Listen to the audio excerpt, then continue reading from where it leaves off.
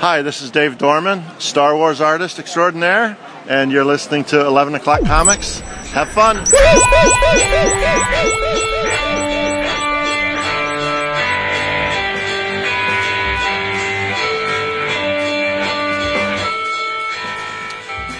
You're on a streak. I love to see it. You love to see it. Yeah, it warms my heart. A lot of things are going to warm my heart this episode. That's right. Beautiful art. Yep. Mr. Turtle's going to come out of his shell.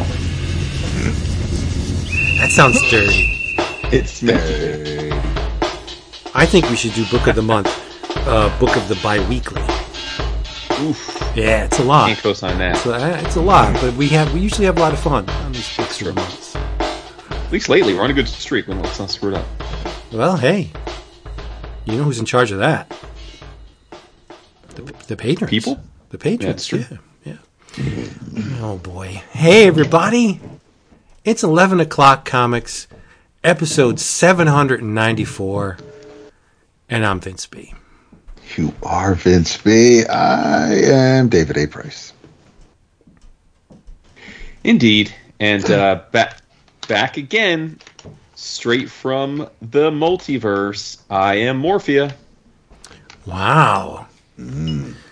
You're not. You're Jason Wood, everybody. Back from assignment. I hope you have all your video and your audio all together so we can post that stuff. Oh yeah, tons of it. Yes. He was on assignment, and he's always good for a rollicking good time. So, but it's good to have you back down in DeSantisville. Yeah, it's great, crazy town. Yeah. And you know who's not crazy?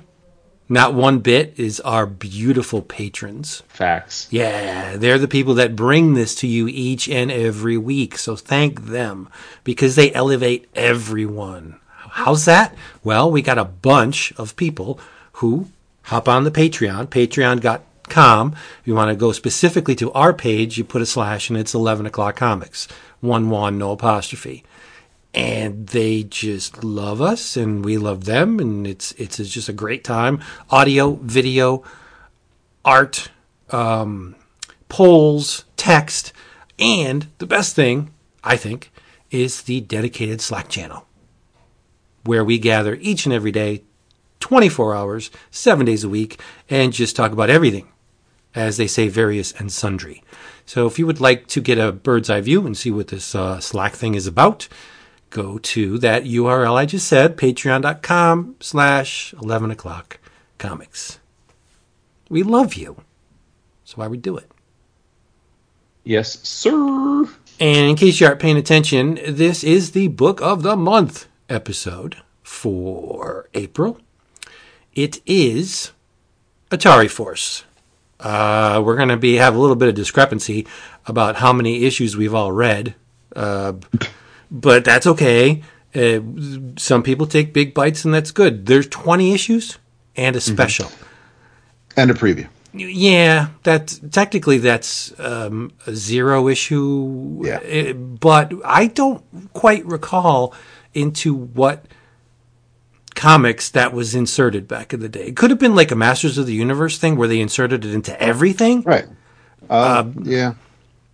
Or it could have been like the Teen Titans or Brave and the Bold, or Batman and the Outsiders, where it was in one particular comic. Before we get into it, I think that's a very, very smart move on a publisher's part to give you 20 or so, give or take, extra pages for free. I don't recall the price ever jumping because of a preview back in the day. In fact, I don't think the Masters of the Universe one was any more than cover price of the regular issue. And it allows you to peruse and make a judgment call without having to spend any extra money. I think that's a great idea. I wish they would do that today. I mean, there's not a snowball's chance that they would, but I think it's a neat idea.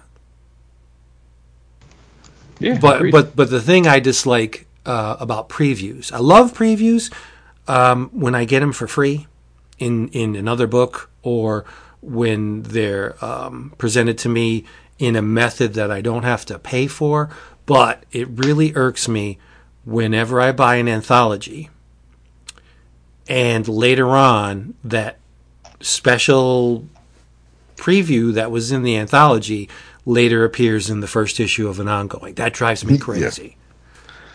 Yeah. It's like you're paying for something twice. And I think that new Image anthology, I think they're doing something like that in there, where you get a bird's eye on a series, and then later on you buy the first issue of that, and it's like, well, wait a minute, deja vu. I've already read this and paid for it. Yeah, can't have that. No, it bugs me.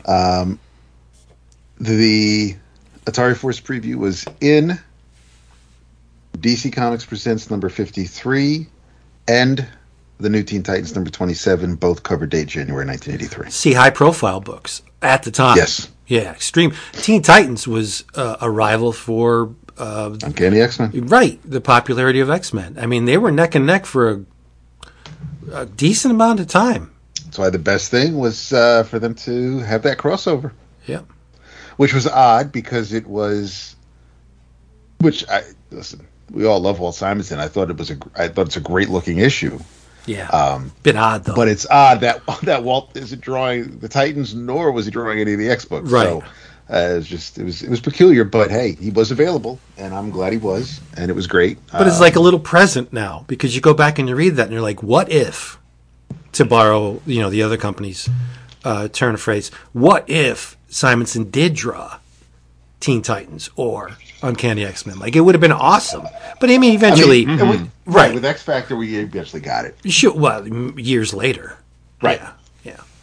But would he have been drawing it if his wife wasn't writing it? I don't know. So, before we get into the thick of things, let's do the old drink roll call. I suck because... thanks to a wonderful surprise today, the trip to the wine place never happened. In fact, I lost all track of time, and I had to resort to the standby, which is the beer that shall not be named. Yeah. Mm-hmm. Welcome back, Jason. I think soon to be a prominent sponsor on Twitter. Well, I'm never going to see it. Happens. Yeah, I don't know. It's not but yeah. I mean, there's a whole bunch of. I know that there's a whole lot of other. Just because they agree to it, there's still a lot of hoops that need to be jumped through before it happens, and I'm not saying it won't, but. I'm hesitant to just say the whole house is on fire. I mean, the house has been smoldering for a minute, but I'm not ready to run away just yet. Right. To use your house analogy, if someone shits in the living room, you're going to smell it upstairs in the bathroom, right? I'm just saying the stench is there now. So whether or not it permeates the entire house, it's still somewhere in the house, and I'm just not down with it. I'm not doing it. Can't have that. No. Yeah. But whatever. So yeah, Yingling. Yeah. Sorry. So I am drinking two things. I am drinking some coffee, which is almost done, to be honest, because we've been sitting chit chatting. A couple sips left, and then I have some delicious ice cold water. My man, I can't wait for Heroes to get you some actual beverages. Some adult beverages in you. There you go. Yeah, I mean, I'm down with it. I had some cocktails on vacation. It was nice. And if you see me at Heroes and I have a glass that does not require 2 fingers to hold, you slap it out of my hand and go get me some wine, because I'm not doing any beer at Heroes. That's right. Just wine. Because I don't want to be all bloated and shit. I was talking to the North Carolina boys today about Thursday, pre-game little fun that we'll be having, and they were talking about all the great craft breweries in Charlotte, and that is true. We have some of them a few years back, but I was saying, boys, I don't know if that's my spot this year. I don't, like that's like I don't drink beer anymore, so yeah, hate to shit on your parade. Maybe go have to go to a wine bar, maybe. That'd be fun. I mean, do they do flights of wine? Like, could you get samples of wine like you can with IPAs, like with bourbon? I know. I don't know. I mean, you can if you go like to a vineyard, go wine tasting. But I don't know that I've ever come across a wine. I don't know. Although, well, not in the way that you're talking about. But I definitely like there are often like when you go to restaurants and you get a tasting menu, quite often they will have a wine pairing with it that you can get, and generally those are not those are smaller because it's meant for each course. So like they'll be, instead of like a 5 or 6 ounce pour, it'll be a 3 ounce pour. Yeah. It's kind of like that, but that's, again, it's not like they don't bring it out in a flight. They just bring it with each of the courses. Right. So that's a little foo-foo for me. A little foo-foo. But maybe we'll go to a place as a wine pairing one of the nights while we're in Charlotte. Sure, I'm down for anything. I know. You're very open-minded. It's true. David. Dap, I was telling Beth about the Bartesian while we were on vacation. She didn't know such a thing existed, and she was fascinated. Oh, well, you guys just come on over whenever you want. Yeah. I mean, she doesn't, she was wondering, like, she had all these questions. I'm like, I don't know answers. I'm like, I know it does a lot of things, because she loves, like, she rarely drinks, we've talked about this, she and I almost never drink hard liquor, like, certainly not at home. But like, when we're on vacation, she loves herself like a mudslide. Like, she'll fuck up a mudslide. So would the Bartesian be able to handle that, or probably not, right? Because it's got cream and stuff. Like, is that? Yeah, no. They do. No, there are no. Unless. No, there are no. There are no dairy-based or cream-based spirits, and I don't think there are any capsules that would kind of give the impression of cream. I know that, there's nothing. I know that they do have there is a capsule for an Irish coffee, and I don't know if that actually has like concentrated coffee in the capsule, or if they expect you to brew coffee and then you're adding whatever, because there's no alcohol in the capsules itself. You supply the alcohol, so even the Irish coffee, I'm guessing, is concentrated coffee that gets added to whatever spirit. Nice. It mixes with. Let's talk about some concentrated comics after you tell them what you're drinking. Well, speaking of wine, I just finished the last of what I had last week, the rye barrel aged red. But so now I realized I had a bottle open of that unrated extra cab that I've been enjoying so much. So I'm going to sip on that for a little bit while we talk about our book of the month. Yes, indeedy. And just to reiterate, our book of the month is Atari Force. And you better put Atari in all caps when you write this out, because it's an acronym. Mm-hmm. It could stand for one of two things. In the preview, it's silly. They actually use Atari in the Atari acronym, which is dumb. They're in the preview. Yeah, but then in the main book, they realized, right. There's like, wait, why use the same thing within the acronym? It doesn't make sense. What happened? Right. It's so like people who say PIN number when they talk about yeah. So in the preview, it's ATM machine. It's for Atari. It's Atari Technology and Research Institute. Silliness. But in the ongoing, it's Advanced Technology and Research Institute. Makes a ton more sense. And it rolls off the tongue better. Say, what does Atari stand for? Well, it stands for Atari Technology. What? So it's just an infinite loop. You just keep repeat. It just never ends. The entire what Atari stands for never stops, because it's just as soon as you finish saying it, then Atari was in the beginning, is at the start, and so it just right. They got smart. And it was created by Jerry Conway, Roy Thomas, and Jose Luis Garcia Lopez. Written by Jerry Conway, with art by Jose Luis Garcia Lopez, and it was his first monthly comic. That's craziness. His first ongoing monthly. Well, he didn't do all of the issues, and close to only. I mean, it's he did. Sid Renash, he did some miniseries here and there. But as far as anything longer than a few issues, this is pretty. I mean, even the Dead Man miniseries, everything else that Jose has done is pretty much for miniseries, and I was just so giddy that we've got multiple consecutive issues for the first year by the man. Well, that's because they had Heroes Con. Nice. Again, yes. Because they had him nailed down doing the style guide. That was a massive undertaking to delineate the look and feel of every single hero in the DC universe. And he was perfect for it, though. I can't think of anybody better. Well, I know most people point at Mr. Perez for the best depiction of Wonder Woman ever, but I think I'd have to go with Jose Luis Garcia Lopez for that. I love his Wonder Woman.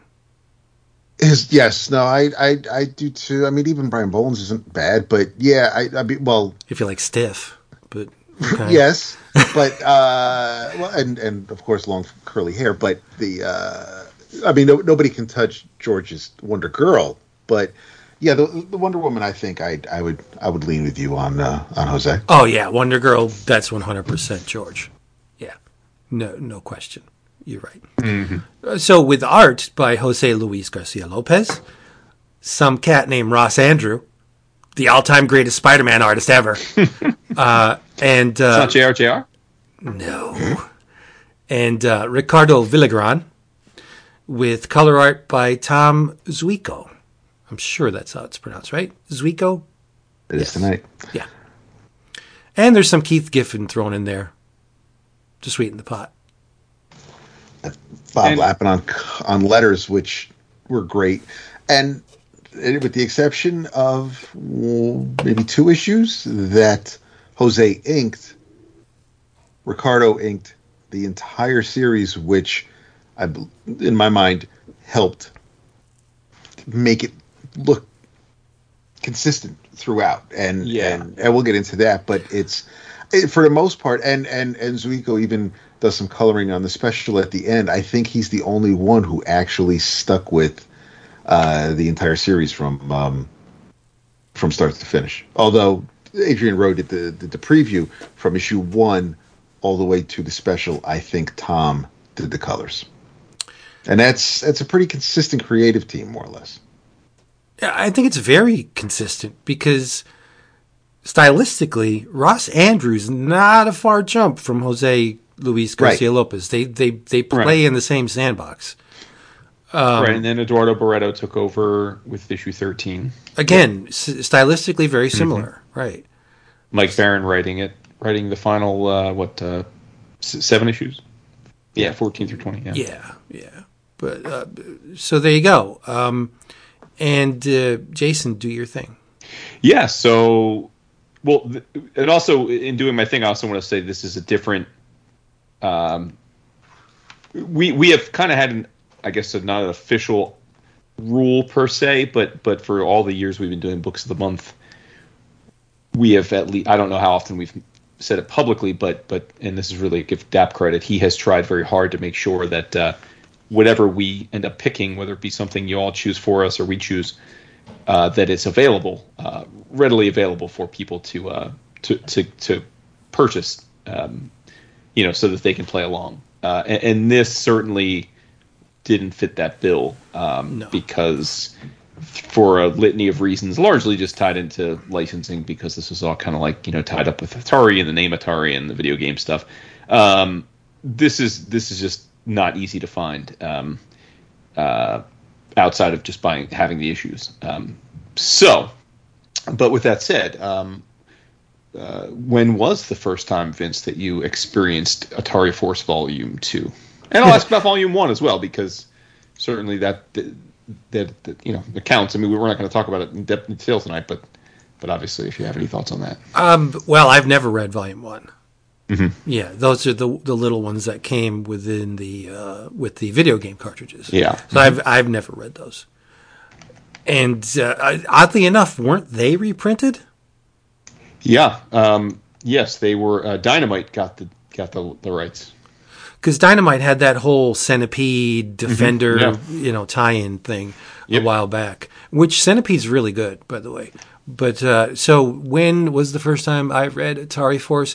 I will be completely honest. Yesterday. Yeah. I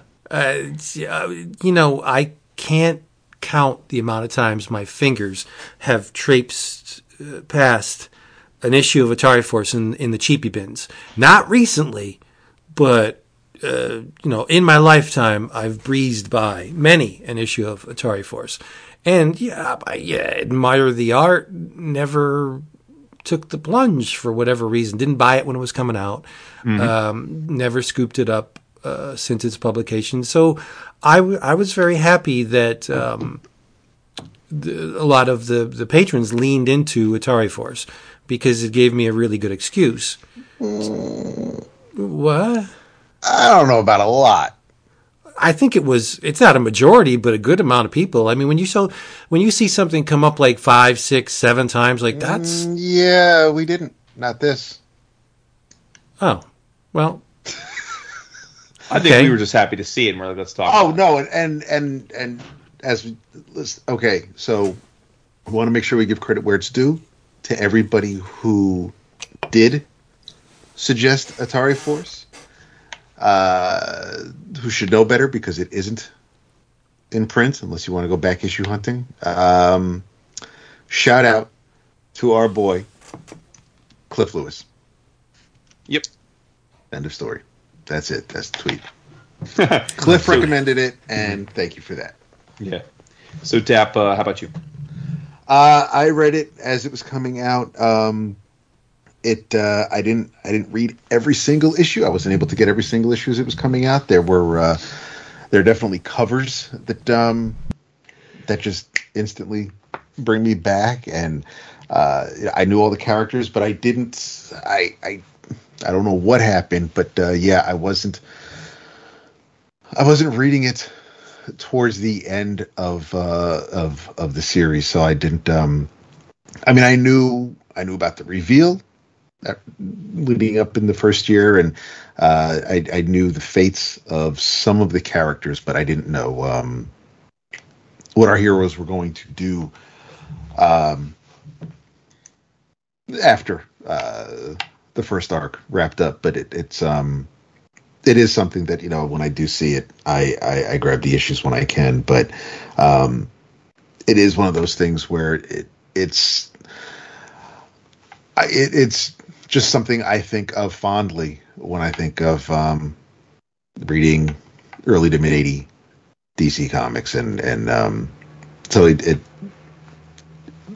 you'll find out the series did not last long, but it's still something that it's I don't know if I call it a cult classic, but it is just something that those of us who I guess were there, like Cliff, it's just something you think about, and you do recall when you think about the good times you had growing up reading comics and things like that. It was different, but I was there. I bought a handful of issues here and there as they were coming out, and it was I had a blast revisiting them this week. But I was there. This was one that I could actually say that. Like Vince normally does, I was reading it as they were coming out. Yeah, flipping the script here. So this book came out from in January '84 through August '85. So I was, to no one's surprise, not reading. That's right. That's basically right when I started reading comics, just in general. And as we've talked about many times, I was almost exclusively a Marvel guy as a kid. So I didn't read this then. I did pick up some of the issues. I don't even remember when, but there was a period of time when I was getting back into comics heavy and discovering DC, and I would go to my comic shop and buy back issues anytime that there was I could. I would buy droves, and so I did buy a few of these issues. I never did get the entirety of the series though. So it was weird because basically the answer is this past week is the first I read the entirety of the 20 issues, but I was surprised in that I certainly had read there were beats of the first few issues that were familiar, so I must have perused an issue or two back at some point but I don't really remember anything specific. So yeah, this was the first time I consumed it in its proper form from start to finish.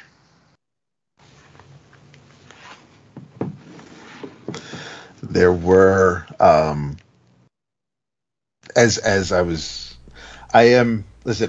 there are a few reasons why I am not a supporter. I am not a fan of pirating books, but yes, aside from it, being theft, but the one thing I miss when I do read a CBR or CBZ is that you generally, unless it's some of the older books where they do the cover to cover, you're not getting ads, you're not getting a lot of back matter, you're not getting some of what I would consider the good stuff.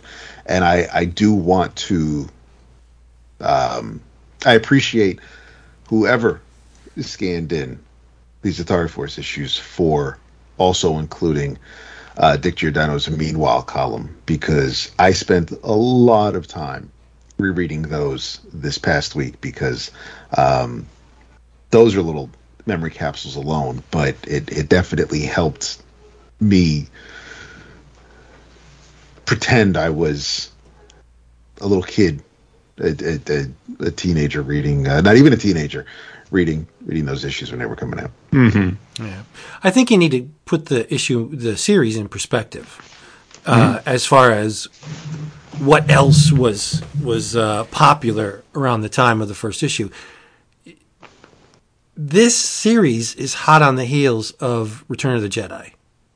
It didn't come out too long after the third of the Star Wars movies. Transformers were coming up around the time of this, right? So, I mean, you had a bunch of pop culture stuff just finding audiences. This is the first time around Transformers. Then you had the Micronauts and stuff. You had comic companies trying to latch on to these hot properties that would eventually become, that they would hope would become really big, right? And I think that's what was intended for this. Like, hey, Atari, these kids love the video games. Let's do a comic tie-in or of sorts, which not really, but it has the name, right? So fandom was like ramping up around this period. Teenage Mutant Ninja Turtles, the cartoons were starting to, G.I. Joe, all that stuff. So you also have to keep in mind what was the biggest selling book of this period, and we said it was Uncanny X-Men. And having read these now, I think it's laughable how much this book tries to emulate what was going on in Uncanny X-Men. Mm-hmm. There are a lot of similarities to X-Men. Yeah, I definitely feel some of that. And it's always tricky, right? Because certainly DC and Marvel have spent the good chunk of their existences piggybacking off of each other, right? I mean, one might even argue Marvel exists, the Marvel superhero world exists because of that, right? Which is, Stan saying, we need our own superhero comics. So yeah, I'm with you there. It's not blatant though. Right. It's X-Men in spirit, because you have your Berserker, right? In Pack-Rat. Don't get Pack-Rat pissed off because he freaks out, and he's feral and hairy, and so there's your Wolverine analog. And then you have I see a lot of Storm in Dart. I see a lot of Jean in Dart, right? The Babe is, one could argue, one of the larger characters of the X-Men. But Tempest's power is really, really, really close to Kitty Pryde's, with the fact that she phases in and out, but he jumps through dimensions and has the ability to jump part ways through a dimension, like putting his part of his body somewhere else. Kitty can do that, right? I just think that they saw what was going on with X-Men and they said, let's try and make this book is using the things that we're seeing at the other company that are hitting really hard. Let's try and put some of that in here, but let's not make it blatant. Mm-hmm. Well, yeah, there are some conceits. Anytime we talk about comics that are not new, we always have to acknowledge like when they come out, because there are certain structural and tonal conceits to the time, right? So like before opening up these books, if you told someone, okay, it's a 1984, 85 superhero book, like if you've been a fan for a long time, you're going to have conceptions as to what that's going to feel like, right? Just like if you're like, oh, it's a mid 90s superhero book, you're going to have in your mind have a picture of what to expect. And I will say that I've said many times that when we revisit books of a certain era that I have nostalgia for, I'm much more forgiving of the tropes that I think haven't aged well because I'm nostalgia for it. Whereas if we've read stuff that I just have no prior exposure to, quite often it can feel like a slog. And I think you brought up a couple weeks ago, Vince, like the idea of like X-Men itself. I mean, if you never read the Claremont X-Men and it's 2022 and you've heard all about it and you pick it up, it's not likely going to hit you in the same way, right? Exactly. Yeah. It's going to feel very of its time and labored and wordy, and so I, going into this, I was mentally prepared to not enjoy it as much as, say, like a Cliff who's just, or David who read it when it's, people who read it coming out or read it years ago when it, I just thought, okay, well, I'm not going to vibe with this in the way that they do. It's almost going to be more like a history assignment, and I'm going to have to keep that in mind as I read it and kind of slog through it. And I have to say that I was really pleasantly surprised. Much like I remember when we did when we talked about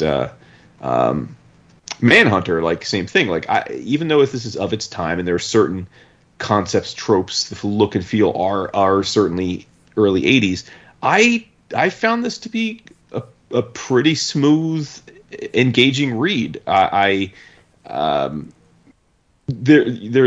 think there's one issue, I believe it's the first one, that Baron takes over, where they spend half the issue like recapping what happened for 13 issues, and it's like, okay, we just read that. But that being said, other than that, I really was surprised at how well this read. I pleasantly surprised, and I found it quite like this, and I'm talking about the structure, like the structure and the tone and the dialogue didn't feel overly verbose to me. I didn't feel like there was too much exposition. Again, 80s comics are going to be expository. You can't avoid it, but I didn't think there was too much. And this definitely skewed on the side of a comic that I thought aged well, because lots of comics of its era did not.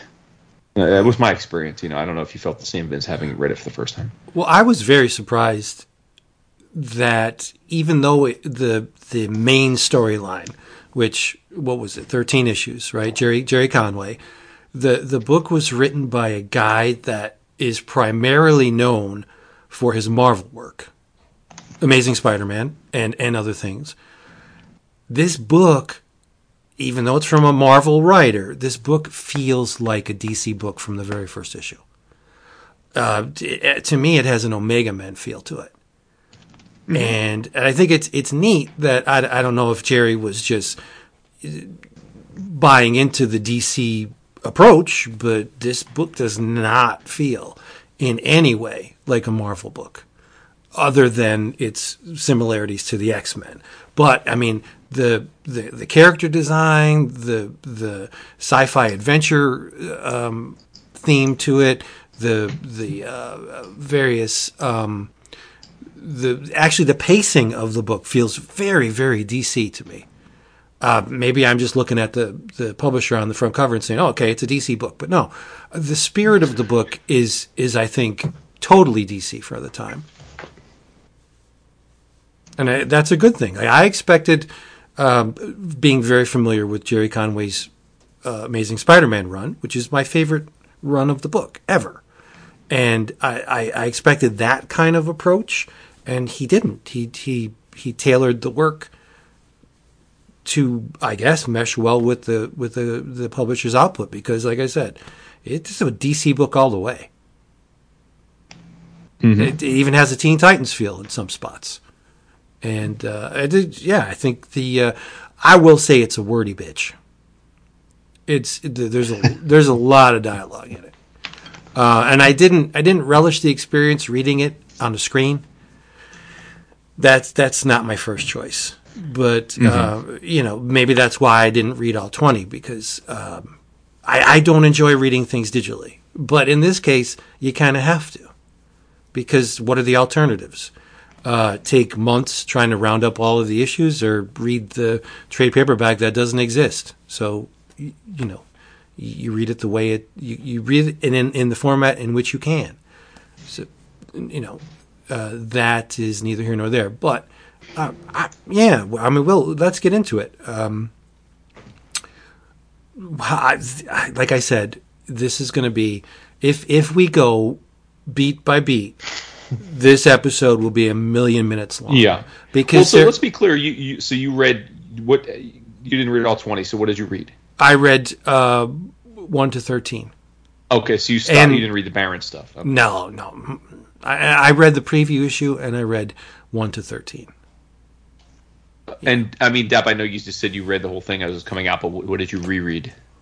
I read it all, including the one shot special at the end. So I did as well. Okay. But I mean, I think we should touch upon the fact that before we get into the stories of this series, I think it's a crime. It's criminal that this book is not readily available. At least the first chunk of it, because look, having experienced Garcia Lopez's art and Ross Andrews' performance on this, there are some pages in the first 13 that could challenge the best pages ever. There are pages in this thing that the figure work is impeccable. The panel composition, layout, design, everything about this book is top tier.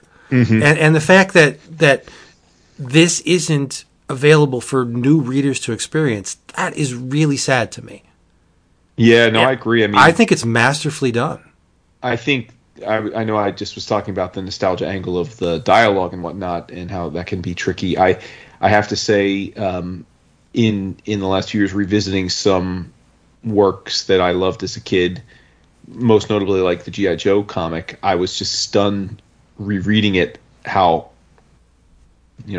much love to people involved, like how crappy a lot of the art was. Like, as a kid, I didn't see it that way, right? Because it was like the characters from this toy line and cartoon that I loved. But like, in reading it from the lens of someone who's been reading comics for 40 years, I was like, God damn! Like, a lot of these interiors are like pretty terrible. I mean, they're like, the line work is rushed and it's just unfinished and just looks shoddy. And to your point, I mean, this was a beautiful book. I mean, pretty much every panel is stunning, and it's so well drawn. And I do think that made Spoonful of Sugar helps the medicine go down. I mean, I think that definitely helped me connect with this book, even though I had no nostalgia for it. I'll just spill the beans right off the bat. Visually, my favorite issue is issue 8. That's Babe's story, where I don't know if it was intentional, but there are some pages where Garcia Lopez, you would swear that it's Alex Toth. There, in just the Toth's approach to composition and distilling the lines down to the bare minimum, spot, like the black work. It's just, I think issue 8 is the pinnacle of the run. I mean, that's not to slight all the other issues. That's like trying to pick a diamond out of a basket of diamonds. Like, they're all beautiful, but this one, issue 8, just like shines a little bit brighter for me. And it's just really sad that this stuff hasn't been preserved. Like, and when one thinks the reason is legal, like that's like the worst reason in the world. Yeah. Right? Speaking as someone who doesn't have the capacity for that kind of thought, the fact that there are, companies involved in this that for whatever reason haven't played nice to get this thing out, like that's just a piss poor reason not to archive this beautiful piece of art. Well, it's the same thing with ROM, right? Oh, and up until a couple of years, like a handful of years ago, the heavy metal movie that was mired in legal, wranglings. I'm not saying it's a masterpiece, but you're keeping the creative endeavors of these brilliant people from perpetuating, from existing in another form for a new audience just because of money. Well, look at Miracle Man, right? I mean, how many times is that supposed to going to be collected? And I say this, not having. Jason's the businessman. I don't care about that kind of stuff. All I care about is the art. Like this is something that should be everlasting. It should be infinite. People 200 years from now should be able to fire up whatever they read things in 200 years from now and enjoy the beauty of this work. And who knows? They probably won't. It's just going to fade away because it hasn't been archived properly. Mm-hmm. Yep. It's that blows. So the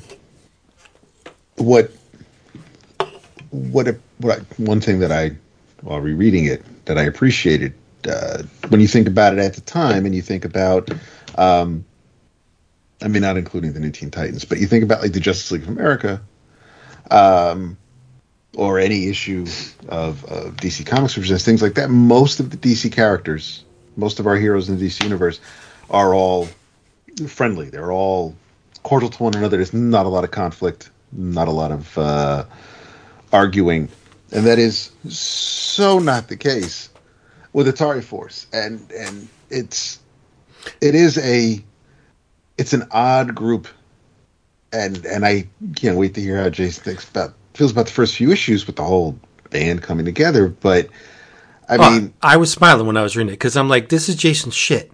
Yeah, it's not a quick thing. It takes forever. Yeah, I love it. It's so our heroes. I mean, right at the first issue, they're letting you know who really you should be kind of rooting for in this series, and so we have Dart, Singh, Rourke, and Tempest, of course, with the hair and the bandana. He's the cool 80s kid. Is Christopher Champion. And then there's, of course, Christopher's dad, fucking dick, Martin Champion, who's got his own baggage and is resentful towards his son for reasons that he shouldn't be, as we all find out. And it's a piss poor reason. It's a dumb reason. It is. Absolutely is. Yeah. And there is Morphea, who is assigned to Atari Station, and specifically Martin Champion. She's basically a doctor, and Packrat, Tukla Orley, who is basically a stowaway, and we'll get to his inclusion in the group later, which is very similar to Babe from the planet Egg. Babe is an egg guy, and for years, and it's still, even when I was reading it when it was coming out, and I'm rereading it this week, I don't know what it is about Babe. Every time they refer to him as a he or a boy or a male, I'm just like, no, I don't know what it is about the shape or the face, or there's just something about Babe that I always immediately, when it was first, when during the whole Atari Forces come in, and we had all the previews and all these little house ads and whatnot for years, and I still really can't shake it. I envision Babe, and maybe it's the name, I envision Babe as a female. I don't know what it is. It's hard for me to shake for reading it now. And of course, there's Babe. So Babe is basically literally the child of the group, and Morphea basically kind of takes him under her wing. She's more or less the child's guardian. And then off and on we get Blackjack, who is Dart's lover, and also her would-be killer, as we find out. But I just thought the whole introduction of it, and that there was a couple of the characters looked cool and acted cool, and that's you could kind of get behind that. Those were the fans were going to follow. But it is very easy to dislike Martin, and of course, I mean he's an adult, and he's so even if you're a kid reading this, he's not somebody you're going to be kind of rooting for anyway. And the fact that he's he's so not like the Professor X, for example. It's for Vince's X-Men analogy. But Morpheus is. Morpheus is very. I don't know if it's just me being blind to it, and I'm just focused on what's in front of me, or because I was reading it when it was coming out. I definitely understand. I'm hearing you, and I get the connection. But even as you were describing who pairs off with who, I'm not saying I'm not seeing it, but I'm not fully on board. And if I'm in the minority there, that's cool. I have no problem with it. But it was there's nothing wrong with absolutely saying that this is what was out at the time, this is what was hot, and these are characters that are very similar. Maybe not in looks, but in the power set and everything. And I can see that. I can see why someone, because we love to compare, I can see why that would be a thing. But I didn't see it at the time, and even after you mentioned it, I'm still having a hard time seeing it. I'm not saying it doesn't exist. I'm missing the connection. Well, that's cool, as long as you just don't use the apples and oranges analogy, because it's not. No. But the thing that's crazy to me is that a lot of the mythology of this series is based on the preview, which how many people have read? Like, one would guess that not a whole lot of people. Yes, they did put it in 2 of their popular titles, but when you base an ongoing on a preview and there's not a whole lot of carryover other than Martin. Like, he's the one thing, like there's a lot of events that happen in the preview issue that do filter, they trickle through. But to start a series, not with that, it just, I think it's a gamble, right? It's like all this stuff is important, but you didn't read it in this series. It was available in this preview thing.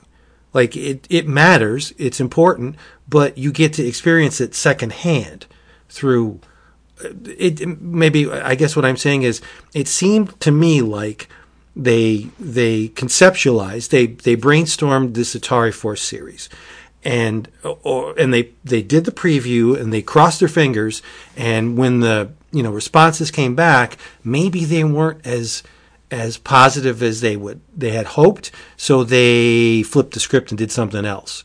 But they didn't totally discard all the stuff that they worked on for the preview, because this series is very unlike the preview in thematically, visually, all of that. I mean, even though the preview was done by Ross Andru and Dick Giordano, this is a more traditional, for the period, DC sci-fi series, and it looks, and it benefits from that. So maybe they learned their lesson with the preview.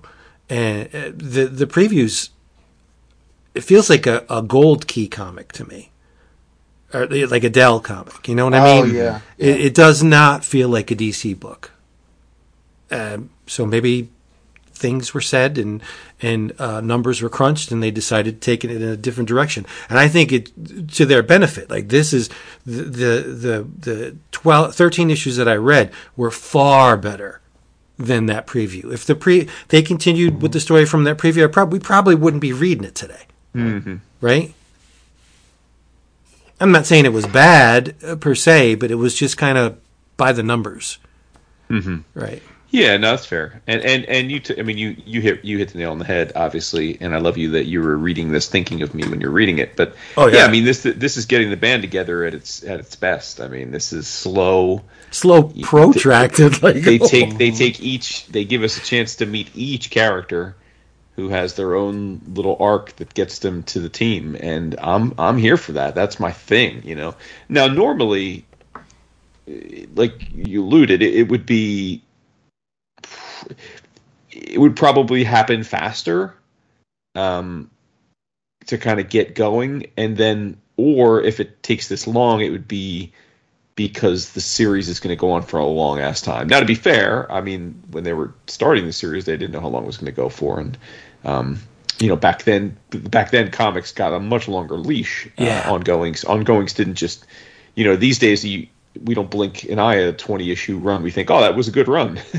Like it feels like a pretty decent run for a title. But back then, I mean, that was a pretty short, if not shockingly short, run for an ongoing. Right. So, I'm not saying it's a criticism, but yeah, I mean, they spend what, I guess 5-6 issues before the team really forms into its formative state. So it's crazy. Around issue 5 is when we see Strife. I mean, Dark Destroyer is when he kind of reveals himself to the team.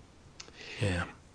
Yes. If Atari Force was a movie, it would be 16 hours long, and the team would finally get together around hour 10. It'd be a streaming show. Yeah, it's crazy how much leeway or how much breath they allow these characters in getting from point A to New Earth. Like, they're all making a beeline for New Earth, right? Through intent or circumstance, they're gonna wind up at New Earth, right? But it's just adventures within the bowels of a ship, and this character removed from his home world by a shitheel who just wants to sell him into slavery. Like, it's neat how they allowed each member's story to progress apace. Like, they didn't force. There's nothing forced in this. It's breezy in some spots. For our younger, not just our possibly younger listeners, but for newer comic book readers, this was a time when writing or waiting for the trade wasn't the thing. No, this wasn't. Right, didn't. You weren't. The reason why this. We're still waiting for the trade. Well, yeah.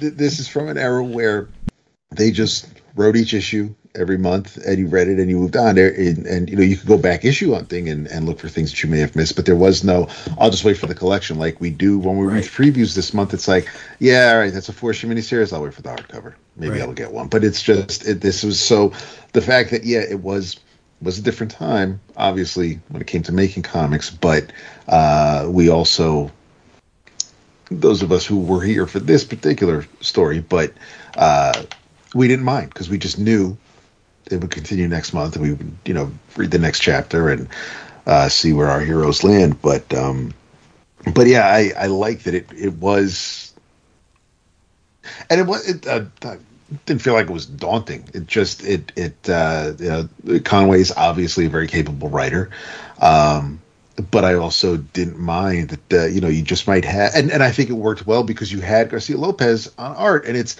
who else is going to just make somebody standing there having a conversation look cool. I just love the way that you could just be like Martin Champion sitting in the chair and Morpheus standing over him, or Tempest going through the maze, and then he goes over to Professor Venture. It's just like there's just it's just the way he illustrates the story. It just flows. It's smooth, and there's no, you're not bothered or put out just because it.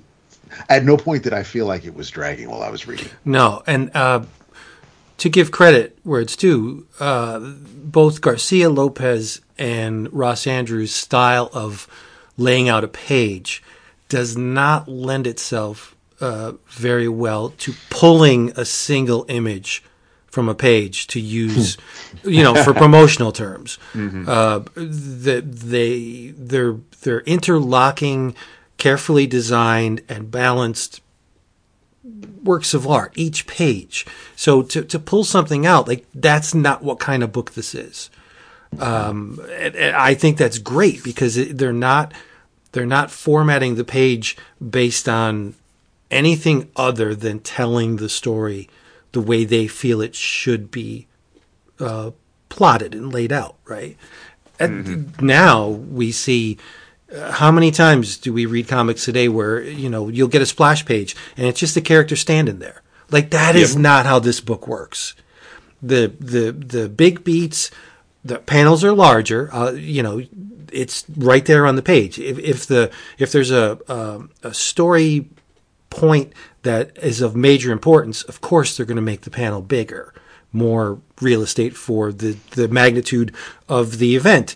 But there's no pinups in this. Well, there is, but it's in the OHATMU pages in the back of the book. Well, those should be pinups. But like I said, it's the antithesis of the contemporary approach where visual style over adherence to the story. These guys were all about telling this story. It's not the way it's done these days. By many. No, that is true. Yeah, that's true. Yeah. I have to say, I think that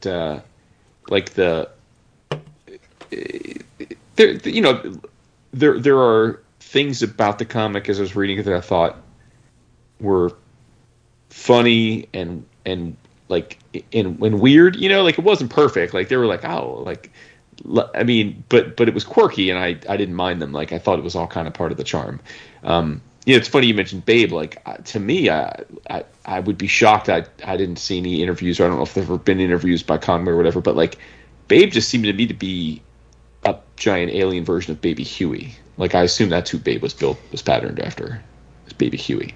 Because you were saying, Depp, you see it as a girl, but I just saw it as Baby Huey in a DC comic, because Baby Huey was this, for those that don't know, and this is like going back to like our parents' age, but Baby Huey was a cartoon character that was a gigantic, oversized baby boy who, was like the size of a, like the Thing, and he would sit around and had a diaper and a binky and that sort of thing. That's what Babe strikes me as. Was it Evan Dorkin that did the strip, a parody of Baby Huey? I don't know. And it was called Giant Retarded Duck. Oh my God! No, it was. Kidding me? I think it was Evan Dorkin. Yeah, it was either Evan Dorkin or it could have been Johnny Ryan, maybe. It sounds like something Ryan would do. I got to look it up, but it's pretty funny. But oddly enough, Jason, Babe huge retarded duck. Huge retarded. Who did that? Bill Ray with Steven DeStefano on art. Okay, I'm wrong.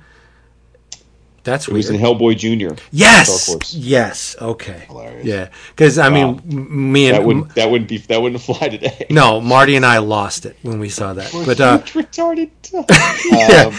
So, but Jason, Babe is my favorite character. Sure. Okay. No, I mean, that's cool. Like, what? Okay. I was actually going to ask who your favorite characters were. I will say, Tempest is way more Kylo Ren than Luke Skywalker. Like emo wasn't a thing back in the 80s. We didn't have too many stories about emo kids, but like Tempest is a little bitchy.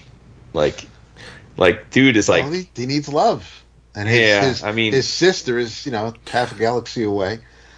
Daddy doesn't love me. No, wait a minute. I like the fact that you said that they're fighting, like they're more, to your point, they're more in the Marvel vein, like they get on each other's nerves and they squabble. Yeah. But that one scene where they make out, where Dart just like locks lips with him, and I'm like, wait a minute, wait. And then he's like, he's like, big sister, huh? Yeah, it just came out of nowhere, and I'm like, what? I never played up on. But I think the one that really wanted. I wonder if the editors were like, "Bruh, you can't like." I know they're not blood brother and sister, but you can't. Well, when was Empire Strikes Back? Was that all right? So you're saying, go ahead. Mm-hmm. The one that really wants to get in Tempest's pants is the Professor. She made for sure. 100%. Oh, and Garcia Lopez draws her basically in lingerie. Like every time she's there talking to Tempest, and she's like, silk lingerie. I'm his surrogate mother and all this, and she's she's very not matronly, but she dotes on him, and she's for sure totally. And she's the sexiest. Like Garcia Lopez draws her mad sexy. She's a cougar and a half. You put there's a Mrs. Robinson situation. Yeah, but she's super intelligent. She wears her hair in a bun. Love the cigars. cigars. Oh my god! She smokes cigars. Yeah, it's ridiculous. So hot. Bad breath. The no, it's the future, bro. There's no bad breath. It's 3 years in the future.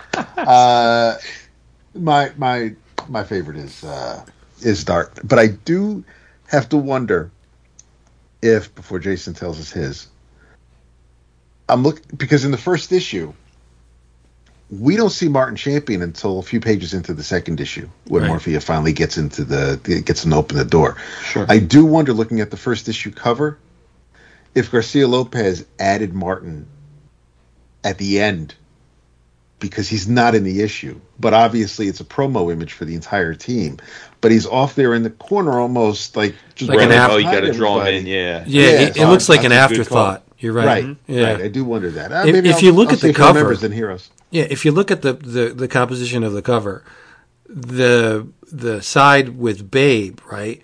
If you take Martin out, that's a much more pleasing composition than absolutely. For sure. Yeah. That's like, oh shit, I got to squeeze him in. It's almost imbalanced the way it is now. It's true. Especially the way he's running. Yeah. And you got a lot of space on the left that really above Pack Rat. Yeah. Yeah. No, I think probably Dart has got to be my favorite too, and I would say that's probably. I mean, I would imagine that was their intent, right? I mean, to make Dart most people's favorite. But she's my blueprint. I will say that what got it for me is when she's working out in the danger room to Vince's X-Men analog, and she's all tatted up, and I'm like, oh shit! I'm like, she's covered in half of her body's in tats. I'm like, oh snap! Oh shit! Yeah, I mean, David could poo-poo it, but this looks a lot like X-Men. I don't care what he says. I'm not poo-pooing it, bro. No, he didn't say it wasn't. He just said he didn't get. No, he doesn't feel it, right? But I don't see it. And I'll be honest. I mean, I didn't make the comparison at all during as I was reading it, but as soon as you mentioned it to start the show, I thought, I could see that. Like but I wasn't reading this thinking, oh, this is a DC take on the X-Men. I thought Pack Rat would be your favorite. What with your penchant for one-dimensional feral characters. See, now that's super hurtful. We're having a lovely time, and then you get all hurtful because I detested Pack Rat. I'm kidding. Really? Yeah, I don't like character design, and I don't. Like, Pack Rat is more wild child than Wolverine. Like, both feral. tiny, feral, and amoral, and. But he's a berserker. He's got that hot head. He's a hair trigger. Yeah, but he could be skinny. Sicilian. He's a little skinny. Like, why? Like, he doesn't. Yeah, not feeling it. I love the Pack Rat design. Like David Bowie. Oh yeah, Labyrinth. In fact, of all of the components of this 20-issue arc, Pack Rat and his brother and that whole narrative, I could have done without. I mean, they did really break new ground with Pack Rat's brother's name with Raiden instead of just. I mean, you just so you switch the O for the. Come on, it's cute. It's cute. Yeah. But yeah, so I mean, and of course, right in the third issue, you kick it off with Dart waking up on the bearskin rug, but she has terrible taste in men, though. Dart would have made a fortune on OnlyFans if this was 2020. Oh, for sure. Yeah. I mean, with her banging Corsair, I don't know. It's just. Oh, but it's not like X-Men at all. Not at all. And if you look at War Beast, it's Ch'ad. Yes. Come on. So is Dart Hepzibah? Maybe with the hair. Maybe got the little skunk thing going. As far as because we're all over the place here, but it's good though. It's good. Oh no, I love it. It's the because when after a few issues when Jose needs a breather, probably because he's got to put his tryout pages in for the Titans. And we get the Andrew pages issues, and I mentioned Villagrán, who I've never really considered when I think about the heavy-handed inkers over the years, like Palmer, like Jansen, and we know who they are. It is weird that I don't usually group Ricardo in with that group, because I love his work over Tom Sutton on the Star Trek book, but it is very apparent that he's able to make all the pencils on this. And you have Garcia Lopez, who is extremely detailed, and you've seen his work. Whether you know it or not, you've seen Jose's work. But as I'm reading this, I'm thinking about Evangeline, which was drawn by Judith Hunt, and that Ricardo inked her as well, and that still has that Ricardo feel to it. So I think it was absolutely amazing that it was weird for me to see somebody ink, seeing somebody ink Jose, because he does phenomenal work on his own. He does not. He's one of the few artists that I feel never needs an inker, and I know people do love to ink him. Giordano has said so. I mean, there are people who wouldn't mind. I mean, Kevin Nolan does a great job over him, but having Ricardo, it was a style that I didn't. Rereading it, I didn't think I would see mesh, but because this was so, not to say so early in Jose's career, but he did. I'm not saying he needed assistance to get a monthly book out, but it was different than because you think about those first 2 issues of DC Comics Presents that he did. It looks slightly different, Atari Force does, but I love the fact that Ricardo Villagrán is like the thread that just makes sure that it looks beautiful throughout all 20 issues. Well, Garcia Lopez, on any of the issues in this run, he's not phoning it in. There are some panels and spreads that are so dense and so just chock full of visual information, where if he was, trying to escape the dreaded deadline doom, he could have reduced the amount of content, but he didn't. There's like brawls in here that have like 10, 12 characters in them. It's insane. I think there might be a couple of pages towards the end, towards his last day. Oh, well, it's also because actually that's not true, because I'm flipping through issue 12 now, and Bob Smith inks Jose, and there are a couple of pages towards the end of the main feature that I don't know if Jose just did breakdowns or was a little looser, or because I don't think Bob Smith is somebody who would run roughshod over someone's pencils. I think, and again, it could be just it was a time crunch, and he wanted to make sure he's got the Titans issues to work on, because that's why he left the book. But it's not as tight as it was in earlier issues, and especially with Ricardo on inks. Well, Smith put his Coletta Cooperline on and started erasing shit. It may very well be. No, I just think that one panel early in the run where the big bad is kneeling down, and he picks up the artifact from the planet, and just the way it looks like there's a maelstrom behind him, and the way that Garcia Lopez just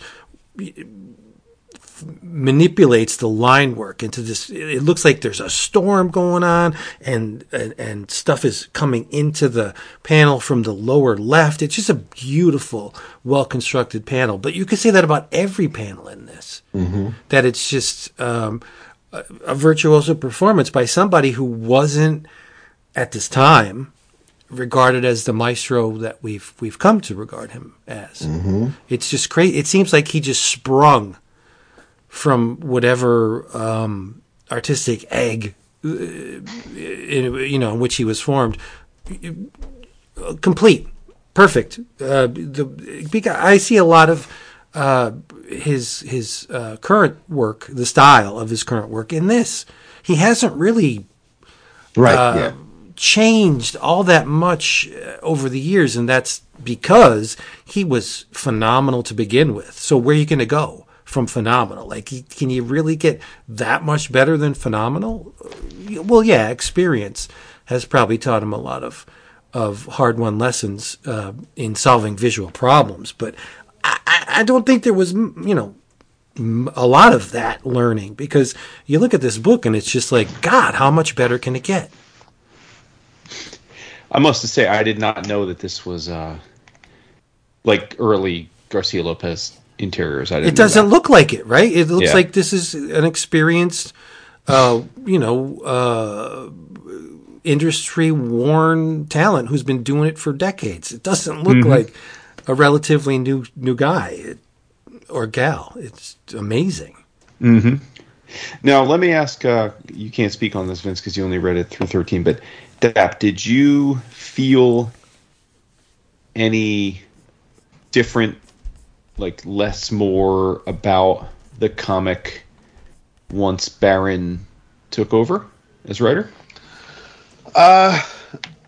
No, I mean, there were, knowing that Mike Baron was writing it, there were little things that I'm familiar with regarding Baron, where some of it's weird. Part of me, because of the circumstances and the and our the situation the characters were in, I could see some attitudes, not straight personalities changing, but I could see some attitudes kind of shift a little bit. But there were things that that weren't necessarily so. They weren't really Mike Baron-y. It didn't feel like I was really reading a Mike Baron comic. It's still, he was, because it wasn't something that he had created, or it wasn't something that and yeah, he did write Punisher for a while, but these were characters that he wasn't there at the beginning, so he was kind of picking up where Conway had left off. So it didn't, I wasn't put off by it. It was the same, but slightly different as far as I was reading it. In terms of Mike Baron, I'll be totally honest. If Mike Baron had never written Nexus, I probably wouldn't be a Mike Baron fan, because I can't recall anything written by the man other than Nexus that I came away from saying, man, that was great. He's like the George Lucas of comics. Nexus is a perfect little beast. It's great. But when he steps outside that universe, like the Punisher stuff, it was okay. But I can't recall any specific moments of greatness from his Punisher run. Whereas Nexus, there's tons of things within that big chunk of story that is, I mean, he's amazing in Nexus. It's just like, that's some artists or some creators, you get one really, really great thing out of them, and then a bunch of stuff that pays the bills. I think Nexus is that thing for him. It's a masterpiece, but his other stuff, I'm with you. Like, I'm not crazy about Badger either. I think Badger stinks. Mm-hmm. Well, I guess I wouldn't go as far as to say it stinks, but it doesn't mean much to me. But I'm with you. Like, I think that, like, Baron's longest run outside of Nexus was certainly the Punisher, right? I mean, he did at least close to no more than 50 issues. And if you count War Journal, then like probably 65, 75 issues. But like, and that's all good. Like, I mean, I enjoyed that. It was coming out, but like, I think we would all agree that like the best Punisher stories aren't those stories. No. Oh, no. Right. So it's like to a sports analogy, like when people debate players, I'm always like, well, was there a period of their career where they were the best? And if they weren't, then I'm not a fan of like putting them in the Hall of Fame, even if they ended up having a very like extremely impressive career overall. Kind of like that. It's like, well, I know you wrote a lot of Punisher, including much of the formative Punisher, but like you didn't write the best Punisher. So, right. So I'm with you. Like, yeah, I mean, listen, Baron had a hell of a career. I mean, dude's in the 70s now. He's written a shit ton of comics, so props to him. Yep. But I'm with you. Like, to me, it's like when I think of Mike Baron, I think of Nexus, and you know what? A lot of comic writers would die to have something the greatest Nexus that they're known for. So, I mean, you could sleep very, very soundly if you created Nexus, and not only created it, but are responsible for that big chunk of narrative. And there's really not a lot of downturn to Nexus. I think the series remains strong through its entire run. There's some goofy stuff when they started with the miniseries. Not as good as the original run, but still very, very well worth reading. But man, when he and Steve Rude were hot, man, that book was it was one of the things I read as soon as I got it. I just think it's masterfully done. Look at the month coming up soon. Yeah, I can't comment on his Atari Force because, like Jason said, I didn't read it. So I'm Bill. Well, I'm Bill Murray. I kind of agree with you, Dap. Like there was a moment where, because going into this, I didn't know that Baron and Barreto took over. Like I assumed it was Conway and Garcia Lopez for the duration. So then when I saw that, I was like, there was a moment like, oh no, like is it gonna like are these last 7 issues going to be just a massive drop off? Are we going to be like, oh man, that was? But no, I'm with you. Like I didn't. I think partially because so much of the book is a build up to that battle, and then it ends the way it ends. You know, the Conway segment ends the way it ends. There is a part of me that thinks, man, like it would have been kind of dope as fuck to just end the series that way, right? So like, but with that said, I since they chose not to end the series that way, I thought the 7 issues that Baron and Barreto did were good. I didn't think, like, I thought, to your point, like they were pretty true to form. I didn't sense. I talked the other day about my disdain for reading like the Spider-Woman comic because it was fine, but it just felt like an 80% fidelity photocopy of what came before it with Hopeless and Rodriguez, and I was prepared for that vibe from the Baron issues. I'm like, oh, this is going to be like 75% of what we just got, but I don't think it was. It was more like 95%. It just felt like if I didn't see Baron's name in the byline and I just read this straight through I wouldn't have been surprised if you told me like it was all written by Conway. And there were a couple moments where it looked like he was not breaking the fourth wall. A little meta. Like there's one, I think it was the last issue where before they after they're done with so they leave the council. They're like, the fuck all y'all with your rules and your laws, and we're out. And Tempest says to Martin, like, well, Dad, what next? We just ran out of script. And I'm like, really? That's I've never heard that fucking phrase before, but now that this is the final issue and this is, I didn't know if I could see that as Baron being clever or witty, and kind of nudging the reader. But it was I think part of me towards those last couple of issues with the whole on trial and trying to have some it felt like they were trying to tie up some loose ends with the whole Hunter with his vendetta against the champions and of course the senator, because God forbid his daughter falls in love with some mutant freak, and there were some things that I think they just wanted to maybe put a little bow on. But I did like the way the series itself ended, because they just, they went in their little shuttle and poof. I mean, that's who knows where they're going to be next. I mean, part of me was wondering, whether or not they might have been one of the Earths that were destroyed in Crisis, but the well, they allude to Crisis in issue 18, right? I mean, they sort of, as they're navigating through the multiverse. Was that there? Was that in 18? Mm-hmm. So they were definitely which I think that's probably the only hint that there may be that it could tie into any sort of thing with the DC universe, but but no, I had I really didn't have having Baron take over was fine. And again, it was because Conway spreading himself thin with the Justice League and a few other things, but and admittedly, when I saw Mike Baron's name I cringed because my view of Mike Baron now is much different than when I was reading Nexus and didn't know anything about Mike Baron other than he wrote Nexus. Like, for those that don't know, Mike Baron is, a comic skater and a very bitter conservative old man who has, I think pretty reductive views about the world.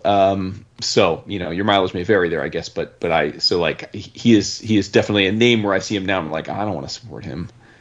But again, this came out fucking, 35, 40 years ago. So it is fun. I mean, it is what it is. But I was like, so I was kind of pleasantly surprised. I thought, I'm like, like Baron is a good writer. I mean, yeah, he's got fucked up views now, but about the world, but so do lots of people his age. So, I think there were. I mean, would I like to see somehow someone revisit it just to find out? I mean, because the special at the end it gives us Dart's origin, which was nice. And there's another Hucka story, and then there's a story with the team minus Blackjack and the Taslings, and I went back and tried to skim through it again to see if I might have missed something. Maybe they were off-world or something like that, but it definitely felt like maybe backup stories that would have been backup stories had the series continued. Because what'd you all think of the backup stories? I like the one with Taz because it told us what she was doing before Babe and Hucka landed on the planet. The Hucka ones were cute, and they were definitely, I think they were fitting for Giffen to tackle, because it was something silly and fun, and that's the kind of character that I think he'd have fun with. But you had the art by Sean Chen, you had Marshall Rogers. It was, the backups weren't. I didn't find the backups offensive. They were fine. It wasn't. They didn't really detract from the main story, but they were kind of easy just to get through, so I could get to the next issue.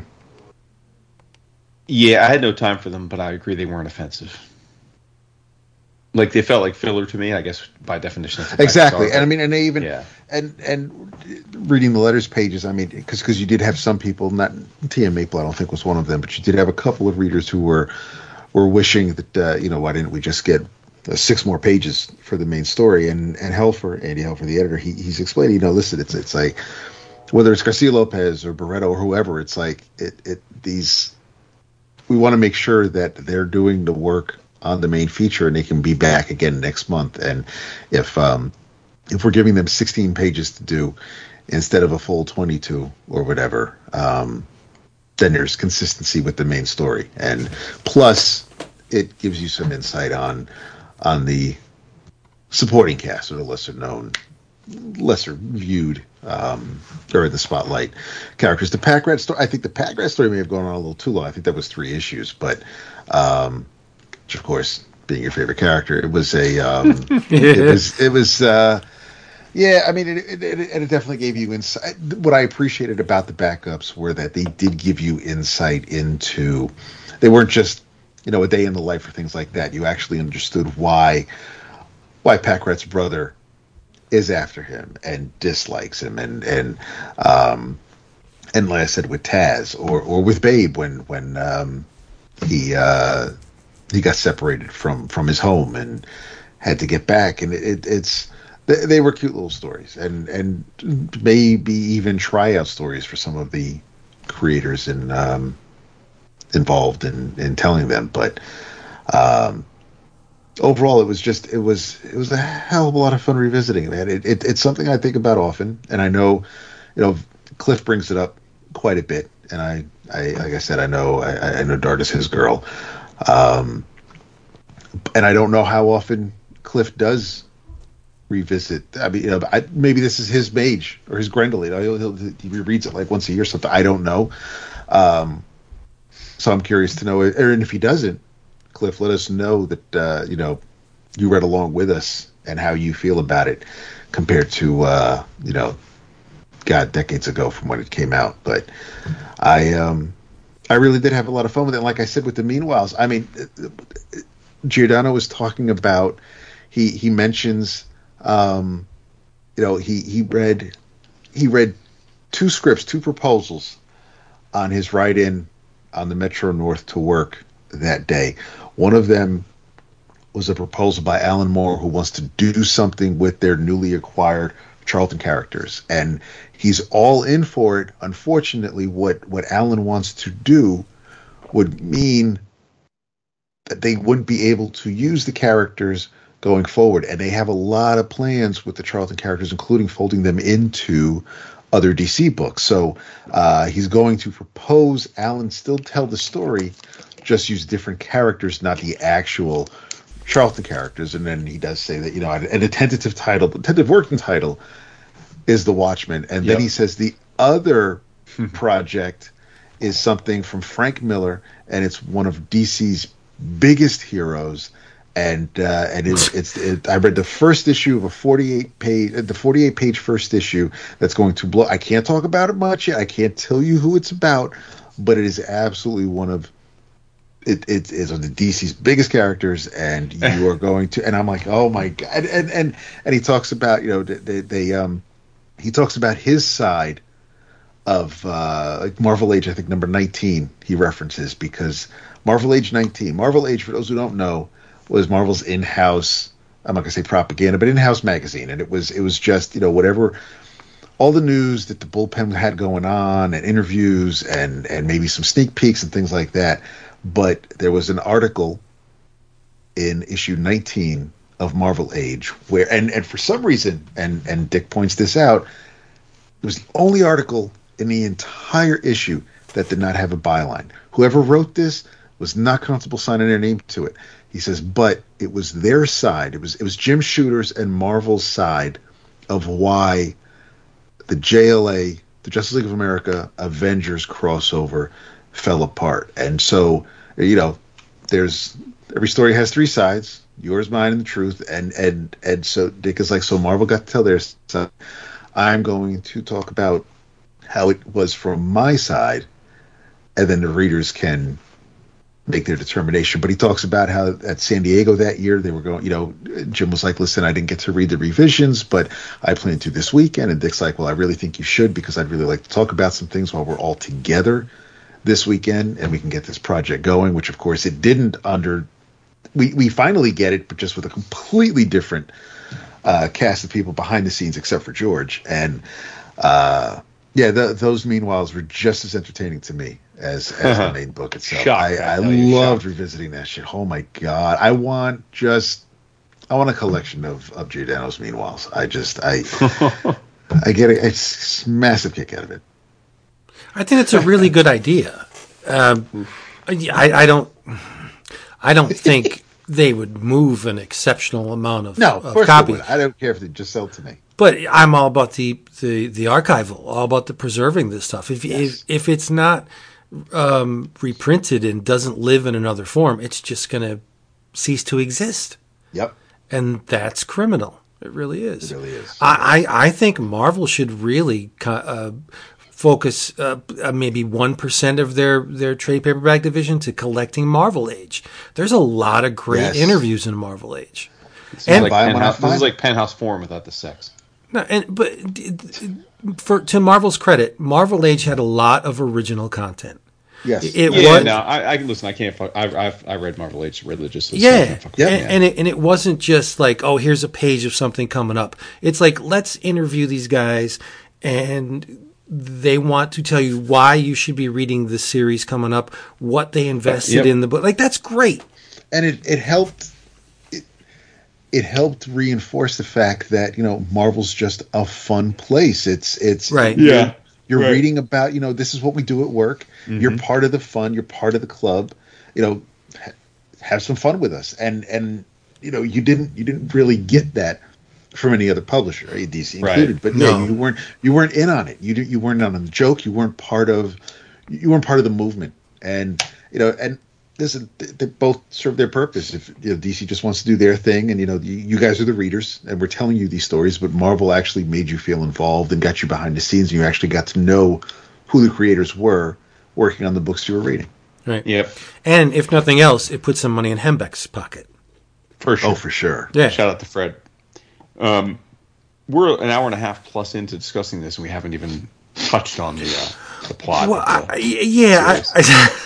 mean, we don't have to go issue for issue, but I mean, it is worth it just explaining the plot, which is that, look, essentially, there is a bunch of characters. We've referenced some of them, Dart, Tempest, and the like, and they're all in some way loosely connected to, some more than loosely, but they're all connected to the original, what we're learned to be as the original Atari Force, which was basically, the Atari Force was basically the Challengers of the Unknown. It was a group of humans that were adventuring through space and were scientists. That's essentially and this is 20 years later. And a few of their kids, because they hopped around the multiverse, and I guess just like the Fantastic Four, there were energies involved. A few of their kids ended up getting some powers. So you got Tempest, he's probably the most powerful. He can basically Nightcrawler-esque kind of like port, or like more like Blink. He can, or Orion or Rasputin. He can go to other. He can travel between different realities, through the multiverse, like with ease, and then come back to his main universe. And little emo boy often likes to go and pout and be by himself. He is very emo. Yes.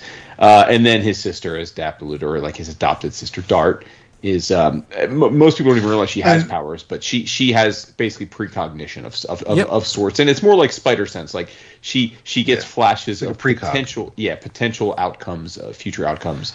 Generally, when it's grave danger for her or someone she cares about, she is.